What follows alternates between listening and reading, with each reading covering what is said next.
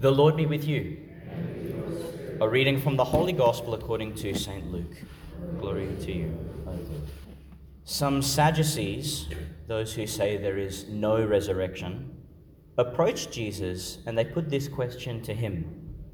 Master, we have it from Moses in writing that if a man's married brother dies childless, the man must marry the widow to raise up children for his brother. Well then, there were 7 brothers. The first, having married his wife, died childless. The second and the third married the widow, and the same with all 7. They died leaving no children. Finally, the woman herself died. Now at the resurrection, to which of them will she be wife, since she had been married to them all 7?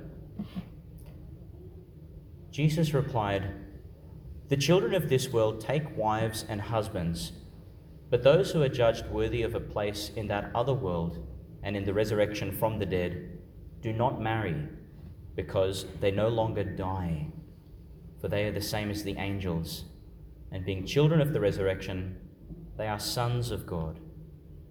And Moses himself implies that the dead rise again, in the passage about the bush where he calls the Lord the God of Abraham, the God of Isaac, and the God of Jacob. Now he is God, not of the dead, but of the living, for to him all men are in fact alive. The Gospel of the Lord. Praise to you, Lord Jesus Christ. Some weeks ago, Jesus, as is not an uncommon occurrence, was having dinner with one of the Pharisees.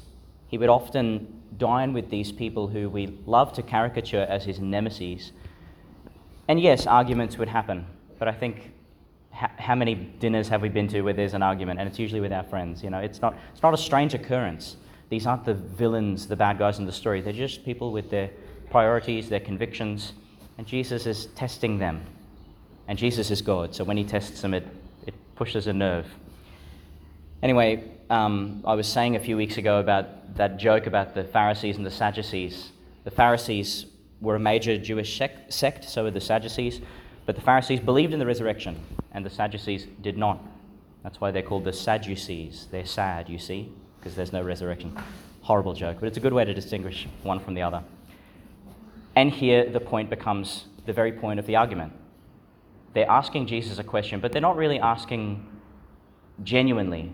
In fact, they're asking a kind of ridiculing question. Jesus, you think the resurrection is something sensible? How could it possibly play out in this scenario? Look, it's garbage. It doesn't make sense. I don't know about you, but I've had people genuinely, well, I assume genuinely, ask me these strange riddle-like questions to our faith. One of my friends asked me when I was in high school, Ashwin, if God can do anything, then can he create a rock that's so big even he can't lift it? You think, what is that? Is that philosophy? What is that? Does that question need to be answered by anyone? Actually, I heard another one. Can God create a burrito so hot that even he can't eat it? What is this? This can't be theology. This is like open mic night at the Apollo, but it's not scripture. These questions don't need to be answered, really. As Jesus says when he's questioned with that same question in another passage, you neither understand the scriptures nor the power of God. In other words, cast your mind over the whole story. You'll see that your questions are a little off-center. I'm not sure what you're looking for, but you're not going to find it here. Anyway, this idea of the strange questions we pose and then the fact that they can be tested, it makes me think part of the faith journey, a necessary part of all of our faith journey, is this thing we call argument. It's actually a necessary part of our faith journey. And by argument, I don't mean bickering or, as it said in that reading from Paul to the Thessalonians, not bigotry, like anything but that. Rather, it's putting all our cards on the table and saying, this is my understanding of things. And everyone else puts all their cards on the table. And you think, does this fit together? Can these things genuinely dialogue with each other? Or is something not quite right? And what is it? Let's be very upfront about it. This is important for our faith. If we look at the life of Jesus, this was a common occurrence for him. He'd put his cards on the table, they'd put their cards, and there'd be some kind of an argument, not just with his enemies. With his own disciples, arguments would emerge. Probably the only people Jesus didn't argue with was his mum and his dad. But everyone else, there was something to figure out, get to the bottom of. Even in our own prayer lives, if we're honest, or if we've had to pray about difficult topics, there are times when we come to argue with God himself. We say, Lord, I don't agree with you. If I were you, I wouldn't do it that way. That's a perfectly good prayer, because those feelings are in our heart anyway. God can see them anyway, so we may as well air them. We may as well put it in our discussion with him. A priest friend of mine in Yeppoon, he was telling me the meaning of the word sincerity. It comes from the Latin sine cere, which means without wax. In the Middle East, the traders would sell these beautiful statues, and they were very valuable, but some of them were damaged.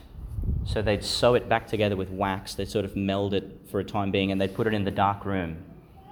And you'd come and you'd look at it and you'd say, I want that one. And then you'd take it out into the sun and it would crumble because it's broken. In the sun it proves to be it can't withstand the sun. When we say we are sincere, it means, I can stand in the sunlight here.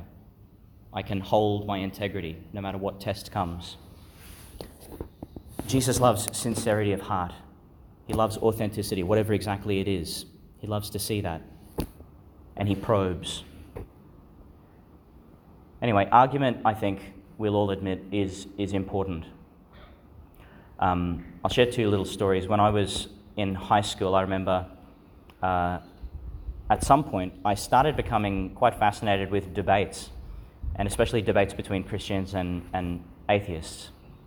And at one point my mum walked into the room and my brother and I were watching these debates, and she said, "What's happening? Are you people losing your faith?" We said, "No, Mum, no. We want to see it tested. We actually really like this." But we're not losing our faith. We like to see it standing its ground. Can it stand its ground? Because if it can't, then why do we believe it? Why do we pitch our tent here? The second thing, and I said this to the congregation this morning, I was at a wake and we were all talking, and there was a gentleman who would have been, a nephew of, I don't know, somewhere close to the family. We were all just talking about nothing in particular. And he said within our little circle, "Oh yes, I've put my children through Catholic education, but I don't force them to come to church, and I haven't baptized them, and I haven't this and I haven't that." You think, okay, that's important to him for some reason. He raised it once, and we all kept talking. He raised it a second time.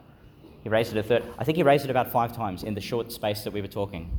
And I forgot his name, but let's call him Jeff. You think, Jeff, what do you want? Like, why are you telling me this? Do you want me to affirm it? Because I'm not going to. And I asked him, I said, "Jeff, what are you telling me here?" And he revealed his cards. He said, "Who am I to say that the 1.5 billion Muslims in the world are wrong? Who am I to say the 1 million Muslims in the world are wrong? I can't say that." And you think, no one asked you to say that, Jeff.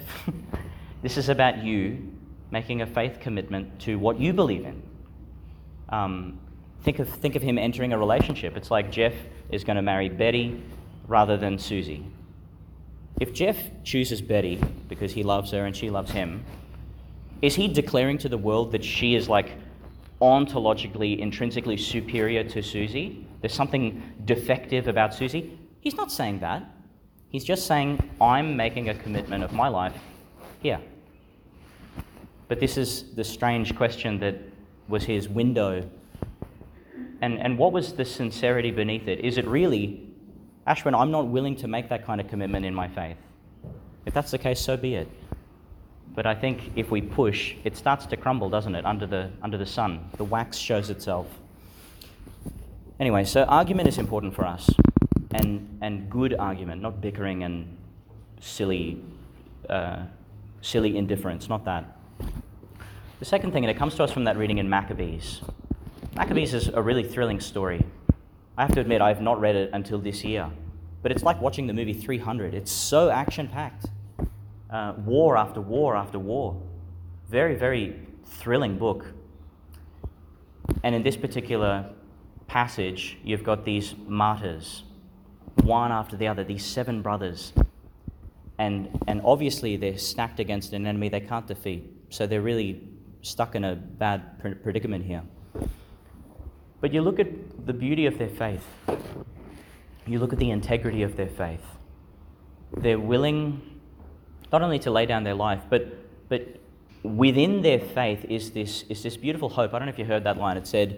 He said, put forward your tongue, and he put it forward. And he says, this tongue the Lord gave me, these hands the Lord gave me. I offer them back to him, and I hope that in the fullness of time I'll receive them again.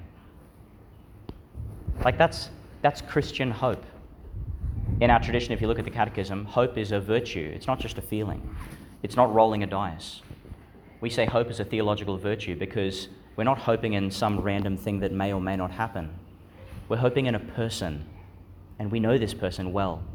We know who he is. We know what he's done. We know that he's infinitely trustworthy. It's not like saying, I hope it rains on Thursday. No, hoping in Jesus is like, I hope in truth. I hope in goodness. I hope that good will eventually prevail over evil. That's what we call a certain hope. It's actually a surety. We can bank all our life on that, very, very sincerely. And God will in fact prevail in all our adversity.